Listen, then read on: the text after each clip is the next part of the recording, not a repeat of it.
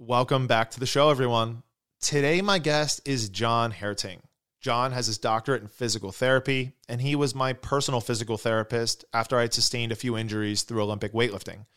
I loved John's unique approach as it relates to helping people build the confidence to get them through the recovery process and then once again feeling good inside of the gym, but also in the way that he provided me and all of his clients with the toolkits and resources necessary to be able to do a lot of the basic maintenance on themselves to prevent further injury. There's so much great information in here packed for the average gym goer or fitness enthusiast, so I know you're going to take a ton out of it. Enjoy.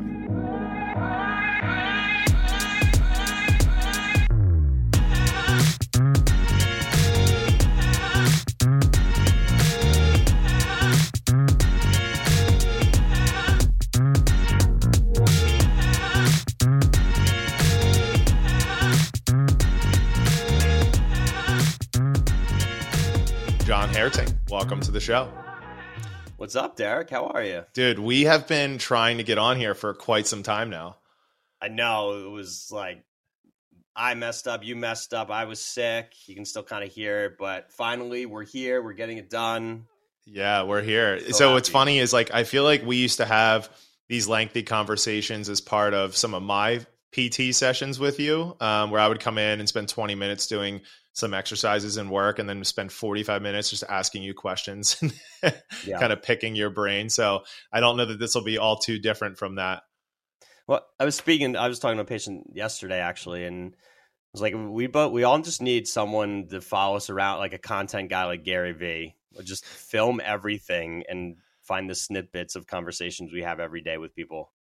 That's so true. Yeah. I mean, if only that world was cheaper to hire someone to do that. I mean, we've brought on quite a few people for the purposes of content over at Hardbat, and it's been such a godsend for me because I love the recording side and I love the creation side, but I hate the editing side. And I'll do it up front as a way to kind of get the ball rolling and create momentum, but it is definitely not the part that I enjoy the most. No, and it takes us double the time, probably quadruple the time actually, of what it would take them. And I've found as we've gotten deeper into business, like I just can't get bogged down with that stuff. Like pay the people, get it done right. Don't mess around with trying to learn it. Just outsource. Yeah. Yeah, absolutely.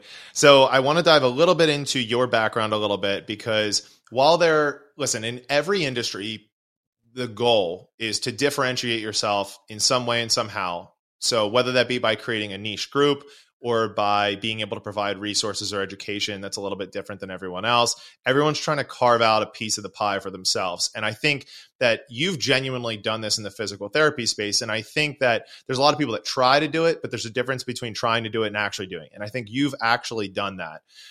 So speak a little bit to your background and what's kind of given you some leverage in the physical therapy world to kind of create the niche that you have. Yeah, absolutely. I think, I was an athlete. I played soccer up through college. And so I was always involved in that world. You have the classic story of someone that went through rehab, but to be honest, like I was never I've torn my ACL a couple times, same knee. There's been other injuries in there, but I never, coming up through high school, like middle school, high school, even into college, like I had never experienced physical therapy. I rehabbed my first ACL strictly with our athletic trainers at school. So it wasn't even like a true physical therapy experience. But in kind of seeing what they did and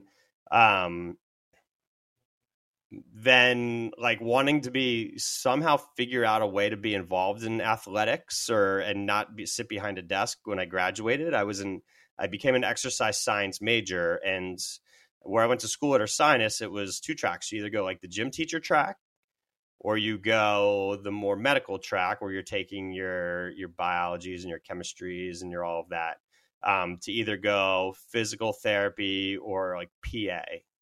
Right. And at the time, like I didn't really understand what a PA was, but I wanted to be involved with exercise somehow. So I was like, I'll do PT. I ended up taking a couple of years off of school after undergrad, where I did some personal training in every setting imaginable. I did like the YMCA's, the private studios, had my own in-home business. While I was also working corporate fitness for Johnson & Johnson. So I was like grinding it, but experiencing, physical fitness and programming in all those different realms. You were putting your reps in. Getting the reps in, 100% getting the reps in.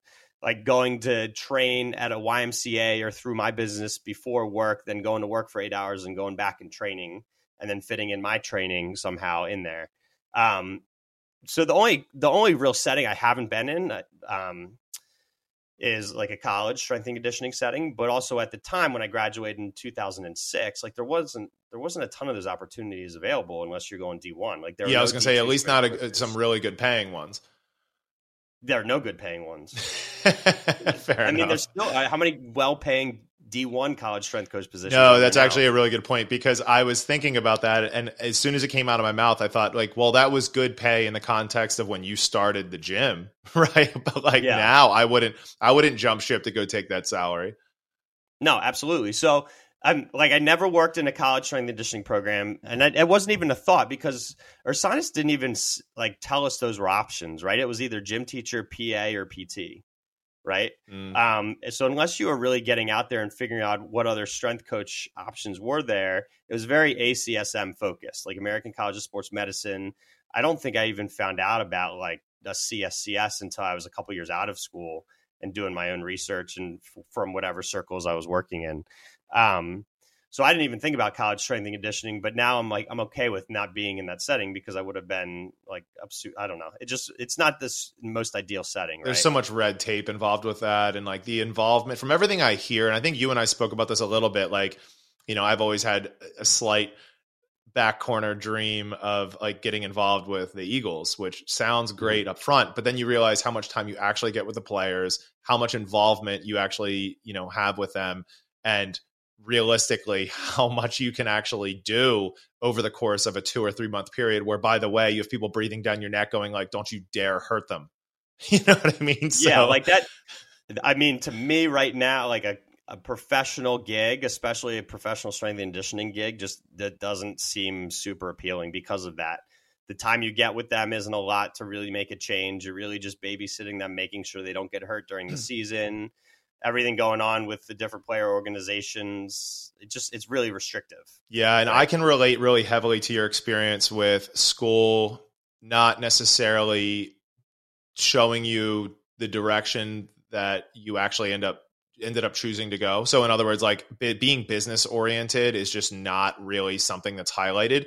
I'll never forget, we had a guy come in as part of one of our exercise science classes, and he gave this whole like 45-minute presentation about how he got his degree in ex-phys, started a business. Now he runs this yoga studio in this gym, and he's telling us all about it.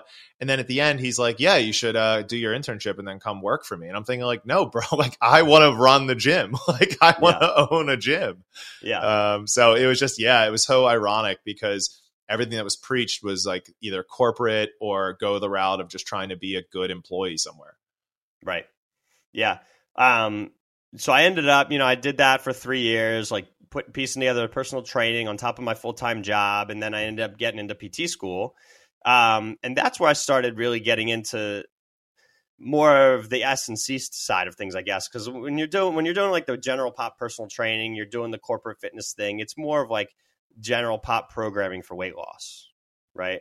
Yep. But then as you get into PT school and you're trying to figure out your path through PT school, and that's really when it was like probably a year and a half, 2 years before that's when I started getting into reading the Boyles and the Cressies and all of those like old school traditional S&C guys that really started getting out there and putting things out on the internet, right?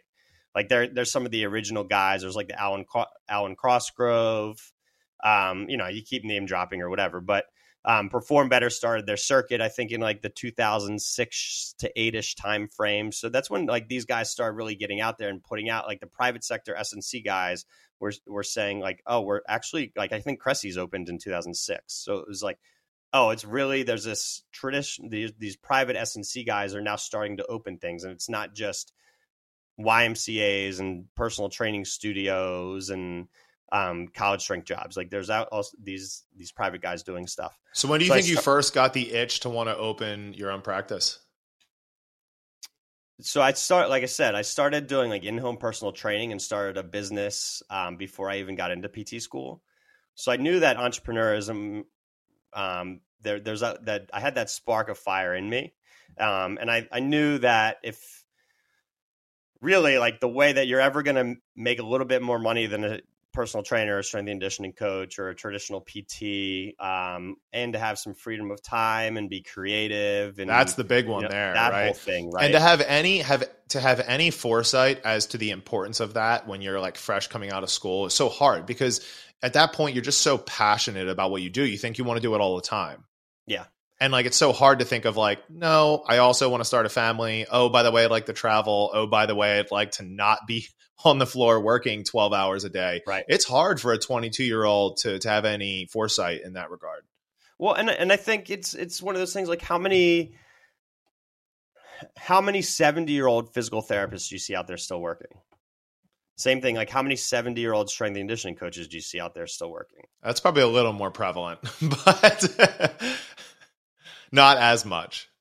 Maybe, but they're all beat up. And a lot of them are still in like the traditional college strength and conditioning settings. That's fair. Like how many of these older guys are you seeing in a private sector doing strength and conditioning? Like you have some of the old school guys that are still dabbling a little bit, like your Vern Gambetta is like transition to then they start coaching out of their garage. Right. Which isn't a terrible ride into the sunset gig. But I think it's like, what's the path? You know, like where are you going to end up? What's the end goal? So I think I always had a little bit of that entrepreneurism in me where it's, I want some freedom of time. I don't really want managers telling me I have to practice this way and politics dictating what I'm going to do is because I want to put the patient first always and make sure that I put a good product out there that isn't influenced by others and, you know, meeting different goals and expectations an organization might have outside of getting the patient better as quickly as possible with the things that work the best. Yeah, I think it's important for people to understand that it's a little bit easier to kind of bend the rules ethically when you're a larger corporation because you just have massive cash flow and investment up front to be able to do certain things that you can on a smaller level. Like when you're a small business, like their best interest is in your best interest. So it makes sense that you put everything forward to trying to help your clients or patients, which is why I feel like generally people receive such better care in a smaller physical therapy clinic rather than going to like, you know, an API. Yeah. Well, I think there's also like small businesses can pivot more quickly because they don't have to go through the bureaucracy of things going several levels up. Yeah, what's the saying? Big ships turn slow. Right. Exactly. So there's manual techniques we do that not every clinic is, you know, bigger organizations allowed to do or let their therapists do. We can have better discussions on the newest techniques that are coming up through the chain. Like we can just pivot more quickly on decision-making processes that put the patient first. For sure. Well, and I think you know, it establishes a better team of people because you're not managing 100 of them. Right. Like, and we're the same way over at Hardbat. Like it's easy for me to make changes within the company that directly impact the experience of the member because of the fact that like, it's super easy to get in touch with the coaches and sit down and have meaningful conversations. Mm-hmm. And I'm sure, I'm sure you go through the same process with your employees. Yeah, I think, you know, you can create, and that's part of it too in the PT profession. Like when you take a look at it, like PT has one of the highest rates of burnout of any profession. It's a great profession. People love it, but PTs tend to become overworked in certain settings and they just burn out. So how can you create a space where you can give yourself autonomy to treat the way that you want, right? But then also create a space where you have these great employees that are doing a great job putting patients first, but put them in an environment where they're not going to burn out. Yeah. Right. No, I agree. So there's a compliment that I wanted to throw your way. It's actually probably a couple of them. So one, like the way that you and I met originally was because I came to you kind of at the worst of the worst time after having like a fairly severe back injury as part of my weightlifting career, or whatever you want to call it. Mm-hmm. And I think that even more important than you like actually fixing me was you giving me the tools to be able to do it and showing me the importance of doing some of these more detailed kind of like less, less focused around like just the compound movements, or like specifically around trying to focus on hypertrophy or getting stronger. Like these were things that involved, how to turn on muscles like the transverse abdominis, and like paying attention to how my hips were balanced compared to the other, and actually growing an appreciation for some of these, I hate to use the term corrective exercise, but also how to take corrective exercise and then just exercise correctly. Like you were like a huge part of that paradigm shift for me as a coach, to where I started to recognize like, oh, wow. Like if you put a little bit extra effort into some of these other areas, it will help solve some of the problems that you can't seem to get around with some of the more fun and complex movements. Yeah. I mean, I think I look at exercise in a similar way. Like there seems to be this notion that there's PT exercises and the strength and conditioning exercises and the weight training exercise. But the truth of the matter is, like, nobody owns any one exercise, right? And it's sometimes it's funny. I take it as like a kind of this, like, it's a condescending remark when I hear people say, "Oh, I have to do my PT exercises," right? Because when you look at exercise, it's really just this continuum of where does someone fit on the scale. So a squat for one person might be being able to sit on up and down off the toilet, whereas a squat for another person could be squatting 500 pounds. But where on the continuum of squat progressions and regressions does that person fit, right? It doesn't matter if they're training with me or if they're training with you. Like, Derek, you might regress someone to a box squat that is similar to a toilet height. So they're sitting, it's mimicking them sitting on a toilet, right? But that's where that person coming into the gym on your program fits. And they could very well progress up to this 500-pound squat, right? It's also very feasible that someone comes into your gym that needs to regress to a box squat that has anterior knee pain. That doesn't mean they necessarily come right into being a PT patient, which some people would say like pain is the delineating factor. No, it's really, okay, Derek, how do you regress or progress or alter this squat pattern to make sure the person can do it, help them be able to move pain-free within the squat pattern, right? Yeah, and I think you were really helpful with me as well in this regard, because there were times where I would go to you and explain some of the symptoms from with a client that they were experiencing, and you would kind of give me the go ahead of like, oh no, you know how to fix this. Like you can go. You don't need to send this person to me, Mm-hmm. and it gave me a lot of confidence in my ability to solve most problems inside of the gym, and also to be aware of when they are outside of my scope of practice. Mm-hmm. And being able to outsource in that case.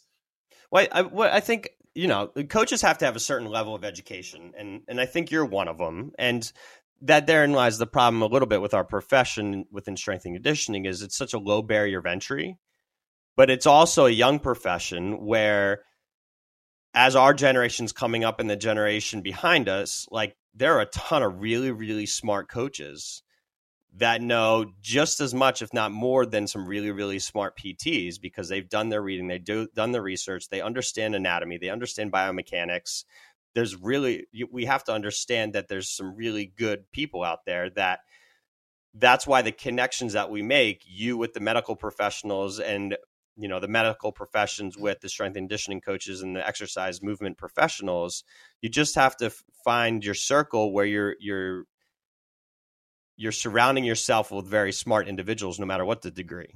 Sure. And it's a game of repetition, and also a game of trial and error to some degree. Like you can experience trial and error with a client or a patient without like debilitating them. And I think this is a fear that I have to help my own coaches get over when we onboard new coaches or trying to teach them new skill sets, which is like they think that if they give the wrong exercise or prescribe 12 reps instead of 10, that someone's like patella is going to shoot across the room. It's like, no. Like I've screwed up a lot, right? And haven't killed anybody. And I continually, have gotten better because of it. And I think that people believe that it's like, it's all math and that you should have it all figured out and it's always perfect. And I know this, but that every single time you work with somebody, it's idiosyncratic. Like you're going to get responses back that are a little bit funny and you're like, that's weird. They didn't respond well to that. And you just have to keep playing this game of trial and error to some degree with every single client and every single problem that you face. Yep. Everybody's an N of one, and you can get bogged down by, the intricacies of movement and the intricacies of programming. But really, I feel like as I've progressed in the profession, again, now 20 years into it, it's now me taking a step back and saying, okay, has this person mastered the basics? And it's now becoming, my programs are more foundational, like more fundamental, more making sure people master the basics and less of the frill. Right. And I think that's when you look at it too, excuse me, all we're doing is we're just stress managers that are looking to manage intensity and load to help people become more resilient and robust. Yeah. And we're also providing the correct sequence for people, right? Like where are the ultimate determinants of what's the next best thing for you right now? Right. It's where they fit on that continuum. Right. And whether it's me working with them or you working with them, it's having the knowledge to put them in the squat pattern continuum to get them the results that they need or the stimulus that they need at that specific point in time. Yeah. And I think one thing that is a message that you and I share with our clientele is the idea that we shouldn't shy away from pain, right? Like when people go to you or they come to me and they say, hey, I want to start an exercise program or I want to start a program of PT, there's a level of acceptance that like new range of motion is uncomfortable range of motion, right? And that while we need to pay attention to pain symptoms, there are going to be times where like you're going to have to perform exercises that are slightly uncomfortable or even painful as part of the progression to get strong and get better again, right? Like I think sometimes people are too quick to write things off where they're like, okay, I'm experiencing a little discomfort in and around my knee. I'm just going to completely avoid it. Yeah. So as much as we're going to talk in this podcast, how we're super similar, what makes you really good and what delineates the good strength coaches from the great strength coaches is the ability to understand your lane, right? And understand the red flags where it's like, Derek, you're doing an eval, you see someone with low back pain, but they're exhibiting a radiating symptom, or they're saying that they have changes in bowel and bladder. You know to punt them, right? Right. Yeah. Right? Like neuropathy. Yeah. We go through the whole Ospro list.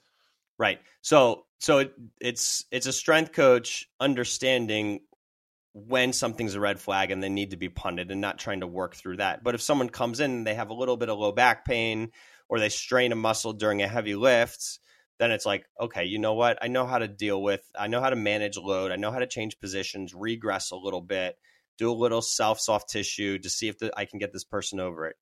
If I can't get this person over it in a couple sessions, then you know what? Maybe I need to punt for a more focused manual treatment or something, right? But it's really understanding your lane and saying, okay, this is not a red flag versus this is a red flag. And within that, even as you're looking at some of the common injuries like tendinopathies, a lot of what we excuse me, a lot of what we see in our population, because it's a fitness focused population, are your tendinopathies, your biceps tendinopathy, your patella tendinopathy, your rotator cuff tendinopathy, and research is showing that it's really just load management to rehab those people back, right?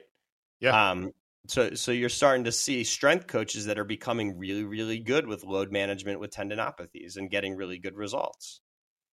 But it's understanding the research as it pertains to managing volume and intensity with, the starting point to the end point of managing a tendinopathy.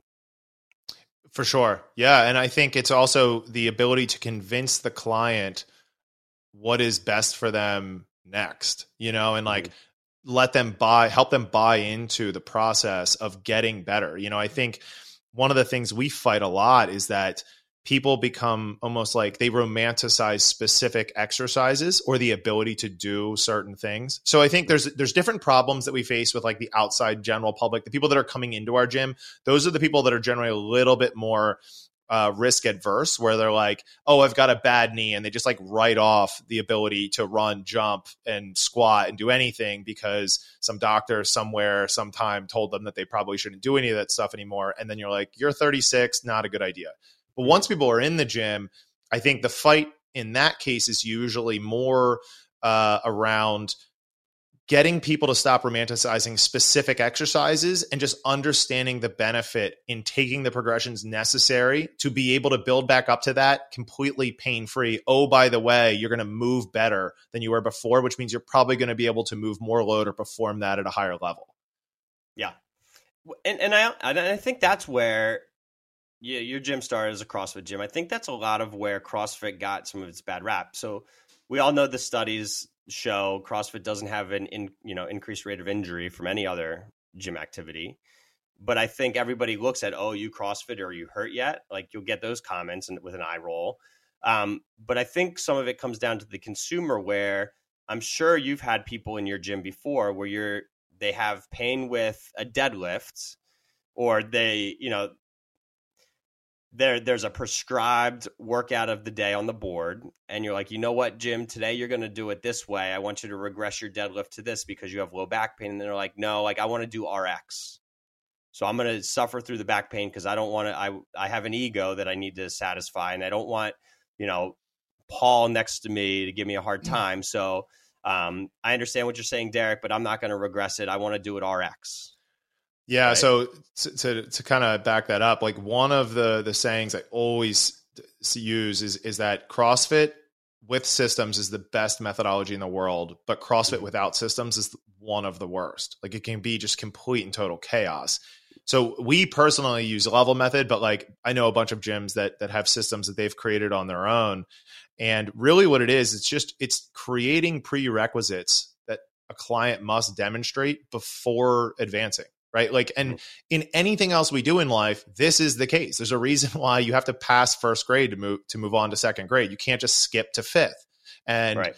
I think that gyms without the systems necessary have clients kind of picking and choosing where they want to go and what they want to do all too much, especially if you're a gym that's overrun.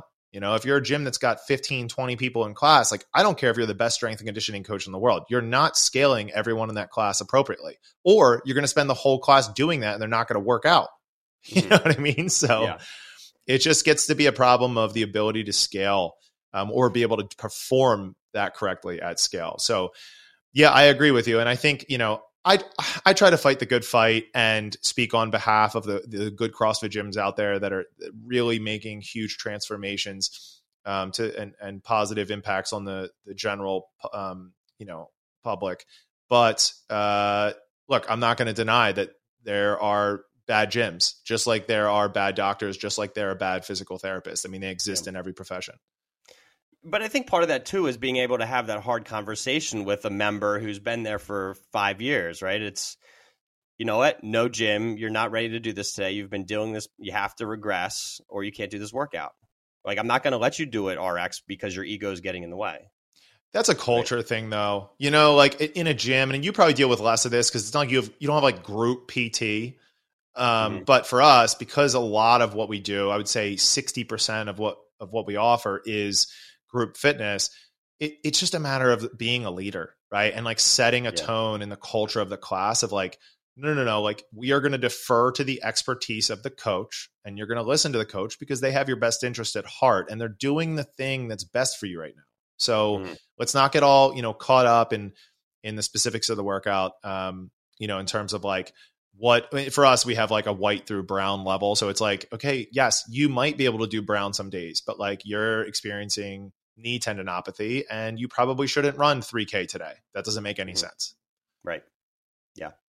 Yeah. And it's great that you've been able to develop that culture, and that's why the gym's doing so well right now. I mean, it's amazing to see what you guys are doing down there. I greatly appreciate it. Well, even though it's been from afar, because I've only been to one of your clinics, it's awesome to see everything that you're doing. Now you have 2 open, correct? You have Malvern and Garnet Valley. Yep. Very cool. Now, you've had quite a bit of experience with working specifically with kind of the fitness enthusiast genre of people that either partake in CrossFit or strongman or even like Olympic weightlifting and powerlifting. What are some of the common or most common issues that you see amongst those people? Mm-hmm. Well, I might take this a different direction. None of them want to shut down, right? None of them, all of them use physical activity as, whether it's for the psychology of being able to just take that hour out of the day to get away and forget about what's going on in their life. Whether they're training for a competition, whatever reason, none of them want to stop working out, right? They want to stay on their weight loss journey. They're going to continue on for this competition. It's their mental break of the day. So one of the most common things we see is they don't want to shut down. So us as physical therapists have to say, okay, you're dealing with whatever ailment. How do we help you continue to achieve the goals that you're trying to achieve without shutting you down? Very often in our practice, rest for 2-3 weeks until it calms down isn't an answer for these people. So we need to be skilled. And a lot of times this is where their coach comes in, someone like you, and being able to pick up the phone and have a discussion. But also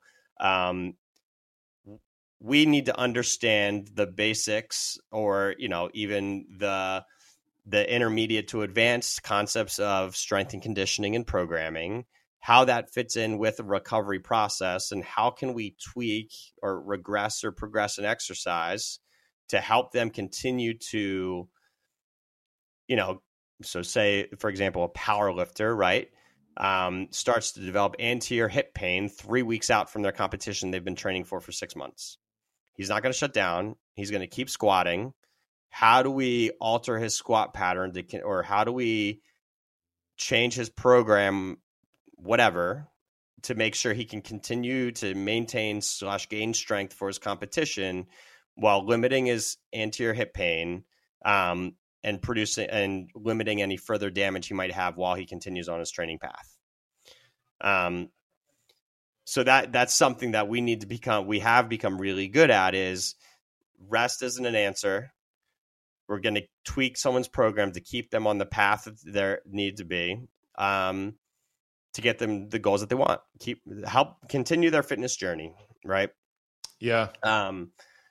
With that, a lot of some of the common ailments we see are the tendinopathies, like I mentioned in the past. Like we see our post-surgical people, but a lot of the things we deal with are, an overuse injury because someone wants to go to the gym 4 or 5 days a week, but they're not necessarily focusing on recovery in there. They're not making sure their nutrition is on point or their sleep is on point. So we have to, I think we very often in our practice, we're hitting some of that low hanging fruit to make sure people are getting their sleep right and their nutrition right, to make sure all aspects of the recovery process are taken care of. Yeah, absolutely. I mean, for us, it's like sleep, stress, protein, and hydration. It's like if you're not going to get those 4 things together, any conversation about higher level stuff is just going to be stagnant. Like we're going to wait. We got to get those things put together first. Because that was actually going to be my follow-up question, which is like, is the tendinopathy just a byproduct of some of those other things going on? I think this is one of my favorite sayings here is like, are you overtraining or are you just under recovered? Right. Yeah. Yeah. I mean, you're right. Like it's so amazing the research that's coming out now about sleep. Like at this point, if you haven't, as a clinician or a strength coach, if you haven't read Why We Sleep by Matt Walker. Oh, fantastic book. You're 10 years behind. Right. Yep. There's so much coming out. Like everybody's wearing a Whoop strap now. But there's their own issues with that, right? But I think there's so much research coming out on just the easy stuff, the easy recovery stuff that we can do, before worrying about the intricacies, like you mentioned before, of programming extra sets and reps in 10 versus 12 and how many days a week, like just get your hydration on point, your nutrition on point, your sleep on point. Let's start there.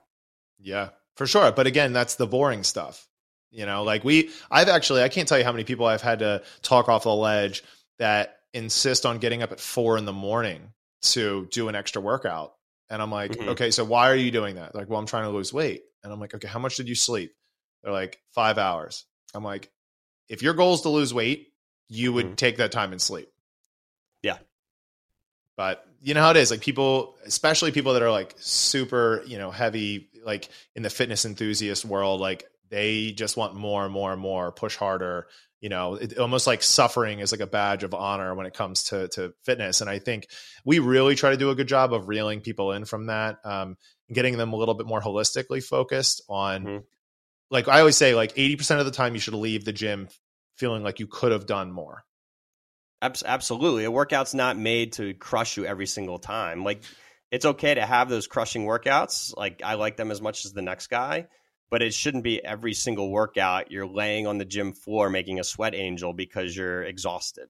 Right. And I think, one of my favorite points to make here with this is that one of them, okay, so obviously a core focus for a lot of people is weight loss or recomposition, right? It's like the loss of body fat and the maintenance or gain of muscle tissue.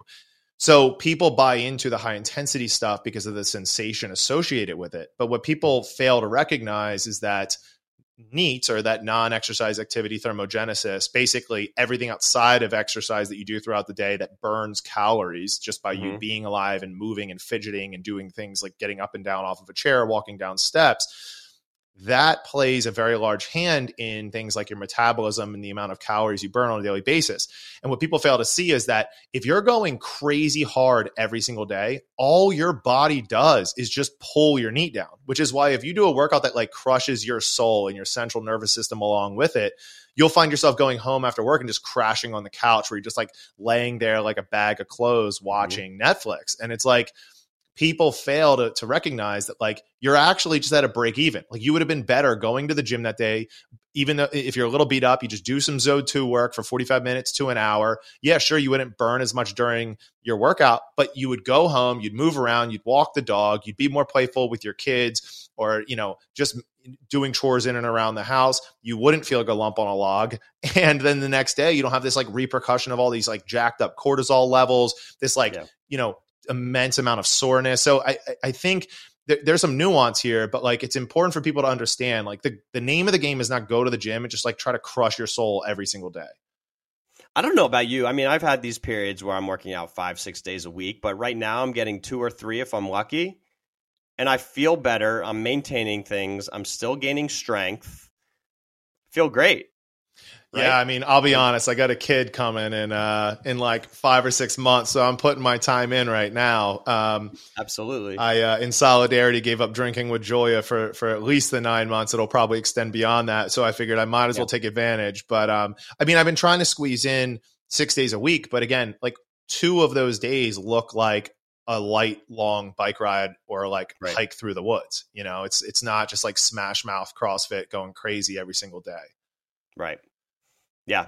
No, I'm actually, I mean, there's definitely weeks where I wish I would have done more, but I'm like, well, you know what? I'm still gaining strength. I feel great now. And sometimes it is, if it's like I go on an extra hike or whatever, it's great. Yeah. Well, and I think one of the beauties of adventurous activities like hiking and kind of getting out there a little bit is that it gives you the ability to regularly prove to yourself why you work out in the first place. Because if you only work out so that you can look a certain way or so that you can, be the badass in the gym, it's like that eventually when life, kind of goes on and your lifestyle is forced to change a little bit because you have kids or other things happen and you're forced out of the gym for a little while, like that loses its steam. Whereas like if you're someone that's an adventurous person and you use your body outside of the gym to benefit your quality of life, you're far more likely to stick with it in that case. Yeah. You have to keep it fun. Like if it just becomes this monotonous, I have to go to the gym to work out, It's harder to sustain. It's not an authentic fitness path, in my opinion, right? And you have to be okay with ebbs and flows. Like there's going to be times where you're going to the gym for 6 months straight, you feel good. There's going to be times where your exercise is running around with your kids, and you have to be, I know you've been getting into this, but you have to be present in the moments, enjoy fitness for what it is, whether it's going to the gym or being outside with your dog or your kids, or and just relish the opportunity to be able to do those things when you're in your mid 40s and 50s, or to be, if you're in your 60s and you have grandkids, to relish the opportunity to be able to get down and up and down off the floor with the kids, or to have a football pass with your 7-year-old grandson. Like these are all things that that speaks to some of the NEAT you were talking about. I made a great video on that this morning. Like it's to be able to be active with active kids as they're coming up and create those memories, I think is huge. And that should be a reason in of itself to stay fit and active. Right. Yeah. And a really good point. Peter Attia made, do you follow any of his stuff? A little bit. Yeah. Yeah. So a really good point he made was that financially you can recover if you don't save a lot of money when you're young. Like you can hit it really big in a career. You can come into money through an inheritance. Like some big things can happen as you get older that set yourself up for retirement. There's no lottery ticket for your physical health when you get old. Yeah. If you're 60 and you neglected your physical health your entire life, it's not that you can't make change, but the impact that you're going to be able to make at that age is minuscule to the compounding effect that it would have had you started when you were in your teens. Oh, I have friends with companies who cater to specific groups of individuals where they've, in some circles, they've crushed life. They're making millions of dollars a year. Their health has gotten away from them because they haven't exercised in 30 years, right? And now they're in their 50s and 60s looking back, and they have all this money, and now they're paying tens of thousands of dollars a year to have him manage the entirety of their, fitness, nutrition, everything to try to get their health back. Yeah. And it's a pain in the ass because their hormones are all messed up.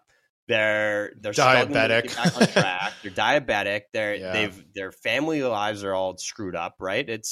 So they're spending all this money that they work so hard to make to try to get it back, if they get it back. Right. And that's why I always say the expense of finding a good coach and working out is always going to be astronomically lower than the expense of not taking care of yourself.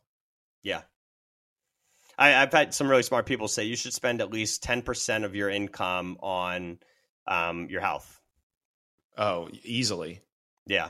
Easily. I mean, like at the end of the day, like a good example of this is like if you ever travel across seas, right? And you go on like a trip to Italy, or you go to Hawaii, and you have to like lug all of your suitcases, your significant others, and if you have kids, all of their stuff, and you're like hopping on trains, like getting everything into cars, traveling across the countryside. It's like you realize how physically taxing that is. And it's like, these are the things that people want to be able to do when they're retired. And it's like, well, what makes you think you can do that then if you're not taking care of yourself now? Like if you can hardly do those things now, what the heck makes you think you're going to be able to do that when you're 65 or 70? Right. And it's going to ruin the complete memory of the trip. Oh, sure. Yeah. Because it's going to be like a marathon effort to get anything done. Right. Yeah. Dude, it's been a lot of fun, kind of like staying in open communication with you throughout the years, because I feel like there's been some big shifts that have taken place. And I know you keep saying like the strength and conditioning scene. And for me, that's kind of just the fitness industry at large, but also within the physical therapy world, So Can you speak to some of the changes and adaptations and kind of like what has occurred over the last decade or so, maybe for good and bad, within the physical therapy space? Yeah. I mean, I think like I said, with strength and conditioning coaches, like the generation coming up after me, I'm 38. So the generation coming up, there's amazing new kids that have come up. They've been training for a while. They're following the better strength coaches. They've been personal trainers, and then they're pursuing PT, and then they're getting the space and becoming these great hybrid PT strength coaches taking care of the entirety of someone's exercise program, and they're doing some amazing things. So I think PT, just like strength and conditioning, is a young profession. I think it started in the 40s, and I could have my days completely wrong here, with the polio epidemic, right? So physical therapy is also a young profession, as is strength and conditioning. But now I think as research has come into it and it's more evidence,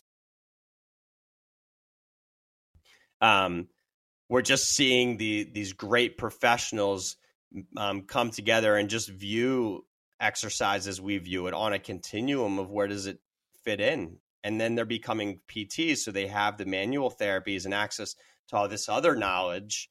And they're doing some amazing things, creating monsters and these great professional athletes that are more resilient than ever. And and also injured, they're able to compete into the later parts of their 40s. Like you look at like LeBron James or a Tom Brady, like there's a reason why this didn't exist 20 years ago, 30 years ago. And I'm sure in certain instances it did, but it was far less common, and it's becoming more of a reality now because of the fact that there's some collaboration going on between the physical therapists and between, strength and conditioning coaches and all the other professionals that these athletes lean on, in making sure that they're continually improving their tissue health, their biomechanics, their mental fortitude around training, and just kind of keeping it together well beyond what we thought was possible even a couple of decades ago. And it's so nice when you can find that egoless team of professionals with one goal in mind: make Tom Brady better, right? It's just when you remove egos from the equation, and you and I can have discussions on an athlete without, and I'm going to learn stuff from you, you're going to learn stuff from me, and really, what's the ultimate goal? Let's make sure this person stays in the gym and competes at what they want to do for as long as possible. Yep. Right. And the big predictor of success on the athletic field is staying on the athletic field. So if you're hurt, right, you're not going to see the success that you want. And one common denominator through both of them is like Tom Brady doesn't really get hurt, and LeBron doesn't either, or he manages it really, really well. Right. Yeah. But I think I feel beat up as a 38-year-old who just played college soccer, retired when he was 24, right? To play 20 years on top of that in a professional setting, it's an amazing athletic feat that I think they don't get enough credit for. No, I mean, they're obviously putting the time in. It does help to be able to afford $5 million a year in professionals constantly being able to work with you. But yeah, I mean, nonetheless, it's an amazing feat, and I think that it's really paving the way for future athletes to be able to see their careers extend far beyond what they originally had thought. Yeah, absolutely. I was just curious because I wanted to backtrack really quickly on this. Why do you think that there is still this messaging amongst some physical therapists and doctors, for that matter, where they have like CrossFit's like a buzzword for them, where they immediately are like, no, don't do that. Like, you shouldn't do that. I just think there's this perfect storm of CrossFit. Like I remember when it was starting in 2006, when I was, around it a little bit more. It's like, as an athlete, I just think it was, everybody was hopping on. It was a low barrier of entry. Everybody was starting a gym. There were people guiding these group classes with barbells that didn't necessarily have the reps of training themselves or the experience in teaching the lifts to guide people in the appropriate fashion. Right. And I think there was just this like early to mid 2000s boom of like CrossFit gyms everywhere. Right. Right. But I think as CrossFit's progressed, like I think that there's some really, really good gyms out there now. And I think the cream has risen to the top, and the worst gyms have kind of, faded away into, oblivion. But I think it was just this huge volume of people getting involved in a sport without super qualified coaches. And it was really just, let's throw spaghetti at the wall, give people a good workout, and call it a day. Right. But Correct. I Yeah. think the good coaches have now refined the programming. They understand progressions and regressions. They understand if you don't have full shoulder flexion, maybe you shouldn't be jerking or snatching for reps. And I think they're able to guide people more appropriately within the programming. And I think it was just like this big boom, but now it's narrowed itself down into, the better gyms have stuck around. Yeah, there's some irony in it because I 100% agree with you that there was obviously a big boom, and it's not like a big boom like a Soul Cycle big boom. Like the reality is no one's going to hurt themselves on a bike, right? Mm-hmm. But they're also not going to become incredibly fit individuals and well-rounded fit individuals by only sitting on a bicycle, right? So I think the irony is this, which is CrossFit has the capacity to hurt people if performed incorrectly because it exposes you to a bunch of complex movements, or can expose you to complex movements even though you're not ready for them, right? So that could, because the ultimate determination of whether or not you should be snatching or not comes down to the expertise of the coach. Mm-hmm. So if a CrossFit gym has great coaches, that's the limiting factor. But on the back end of that, right, and this is where things get really interesting, is like, I think if you took the average CrossFit gym member and you put them up against any other gym goer out there, Orange Theory, F45, any of those, they would wipe the floor with them. Like their capacity and their ability, both in terms of like their metabolic conditioning and health, in terms of their physical skill sets and the things that they've acquired and are able to do, and in their physical strength and in their adaptability, the ability to figure things out that are new and odd. I think that it's unmatched, So I think as long as you have the systems in place to prevent people from getting hurt, it's untouchable. Yeah, but I think initially in those early years, I think you're looking at high risk exercises, like a barbell deadlift from the floor, right? Like a majority of your middle-aged people probably shouldn't be doing a barbell deadlift from the floor with load 50 times. Correct. Right? But if you're doing it RX, and for what would be a typical RX barbell deadlift from the floor for a male, like in Fran? 225, 185, right. Yeah. Yeah, so that's probably not appropriate for the most middle-aged males to be doing, right? And there's better options for them to be doing to limit risk of injury, right? Yep. But when you have an unqualified coach that doesn't understand those better options, and a middle-aged man who used to play D1 sports who misses the competition, who says, I'm going to do this RX, it's just the perfect combination of ego and unqualified coaches with an exercise that isn't the right starting point. And it's a recipe for Well, sure, injury. But it's also why the screening tools are equally as important, because you can have the best coach on the floor, but if they don't know what the hip flexion looks like of that individual, or just a basic idea of their spine health, it's like they're not going to be able to make the call on the floor if the person seems to have at least decent movement. And this is why, like, you helped us develop our screening process for onboarding all new clientele specifically for this reason. Like, I want to know what movements you should and shouldn't be doing the minute you step in to my door. Like, I want to get a snapshot of your current capacity. And in this way, I can then pass that knowledge to the coaches and to you. Like, I give you a very clear message as to the things that are the best for you to do right now, rather than just being like, yeah, just try RX deadlifts today. We'll see what happens. It's like, that's not a good idea. Yeah. And I think initially, like with CrossFit, like those screening tools just weren't there. Right. But I also, in fairness, like, I don't know if those screening tools are at any other fitness program, in the early 2000s, right? Like, a lot of it was still being developed. Like, that's when the FMS came out in the early 2000s, like 2006 to 8. So I think that was like that early 2000s to like 2010, like a lot of this stuff was in its infancy being developed. And I think now we can look back in 2022 and say, okay, we're pretty good at screening things out now.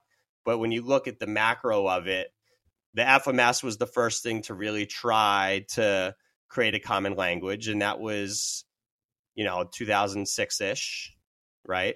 So things were just really in its infancy when CrossFit was in its infancy, right? So the tools weren't there. And if you're a really smart coach, like maybe you had your own tools. But I think when you have that huge boom with a low barrier of entry, it just, with a barbell. That's what I was going to say. The tools weren't there, but the liability was far higher. Yeah. Like if you work with a personal trainer and you're doing curls and, controlled dumbbell strict press and like some of the more bodybuilding-esque type movements, like your risk is far lower if those tools aren't present. Right, because when you look at when CrossFit came out, it was what were people doing? They're going to the gym and bodybuilding. You had some power lifters, but that was a really fringe sport, as was weightlifting, right? Yep. And then you had your cardio people, so your runners who still get the same injuries now that they did 20 years ago. We could talk for an hour on that subject. Right. But combine your runners, right? Your runners with your high rep powerlifting, and nobody high rep powerlifts really. I don't like, and then your high rep weightlifting. High rep powerlifting sounds like just a phase in like a hypertrophy phase for somebody. Right. Yeah. But when you throw time on it, then that adds a whole nother thing, right? Where the competitive athlete's ego starts to get involved. Yeah. So we used to always say like we make the big guys run and the little guys lift. And while that saying originally was more meant geared to just like making people be okay with being uncomfortable, I think it's now what I would change that to is like we teach the big guys how to run effectively and the little guys how to lift effectively. Mm-hmm. Right. And so if you take the runner, right, that's putting on 30 miles a week on average, and you teach them how to develop a little bit better load tolerance and be able to push themselves a little bit harder with some resistance-based training, it's only going to make them a better runner. And then if you take the power lifter and you help mobilize them to a point where their gait as part of their running actually looks pretty decent, it's only going to benefit their hip, knee, and back health as they continue to pursue powerlifting. Yeah. I don't disagree with you one bit. I would love it. At some point, we'll come to a point of disagreement, but I think we're very much on the same page with a lot of this stuff, which is awesome. And honestly, like you've been just such an awesome mentor for me. Like I don't even think I ever mentioned this to you, but I went to you and basically told you I wanted to go back to school, and I wanted to go to school for sports psych, and you more or less talked me out of it. And then You did. Yeah. You were like, I know that sounds great. And like, I'm not saying it would be necessarily a bad thing, but like, just think about how much money you would spend and what you could do with the business. Like, think of all the other things that you could do. And funny enough, like shortly thereafter, we invested a ton of money into mentorship, and it's just helped so tremendously. And in hindsight, I'm very glad I didn't go back to school, because it would have taken time and energy away from that I have spent on my business, which ultimately has given me the ability to help more people and also grow my coaches. Yeah. And I think it just depends where certain people are, like I think,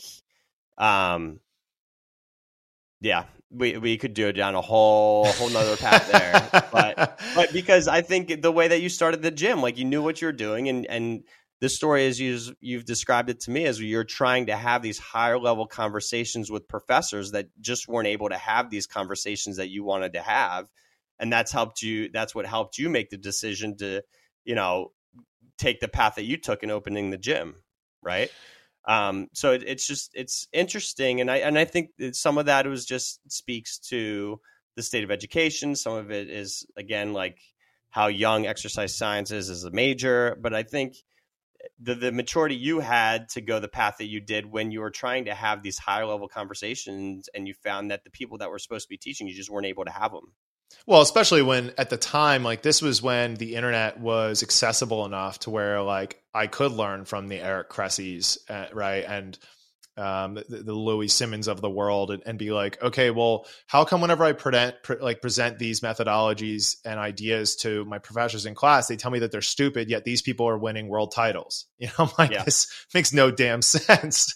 So there was just like, there was a lot going on that was not in balance with one another. And yeah, it was an easy decision for me to open Hardbat, because it was like, all right, like I recognize that like if you want to do this your way, you're going to have to be brave enough to start a company. So now we're full circle into why we both started companies, because we wanted to do it our own way to make sure we got people that, were able to guide them the best that we could on the path that they wanted. For sure. Yeah. And I one of the things I'll say all the time is that you cannot fake bravery. I think it's the most important trait when you start a business is bravery, and you can't fake it, because if you don't feel confident enough to do something and you do it anyway, that's bravery. You can't fake it. Right. And like bravery creates action, and action creates confidence. Like you're not going to be confident about starting a company like fresh out of school. It's just not going to happen. Right. You have to be brave enough to pull the trigger anyway. Yeah. Yeah. Well, John, absolutely. Dude, thanks so much for getting on here. I'm glad we were finally able to pull this off, and I'll have to hop on your podcast sometime soon. Go ahead and tell the audience where they could find you or learn more about what you do. Yeah, absolutely. I mean, we're on all social medias. Personally, I'm at John Herting _DPT on Instagram. I don't post a ton, but you can find a lot about the business at precisionperformance.pt on Instagram. Our website's www.precisionperformancept.com. We have a ton of content through the business as far as like done for you programs. We're doing some remote programming, like hybrid programming, where we can help people with, some remote PT. We're doing, of course, we have our in-person physical therapy at our 2 clinics, one in Malvern, PA, one in Garnet Valley, PA. And I think we're in a unique spot where everybody's a strength coach. They understand programming. We have the relationships with strength coaches like you, to make sure that we just guide like fitness focused individuals in the right path when they have an injury. Because it's going to sound crazy, but I think it's an underserved population. So yeah, definitely look us up. We were more than happy to, if you want to email me, it's jon@precisionperformancept.com with questions. We'll help guide you or send you in the right direction as best that we can. Cool. John, thanks so much. Appreciate you. Thanks. Thank you again for jumping on the podcast today. I just want to take a quick second to remind you that we post a lot of free and helpful content on our social media pages. You can find us at Hardbat Athletics on Instagram and Facebook, and visit our website at www.hardbatathletics.com to learn more about what we do at our facility. Let's keep raising the standard together.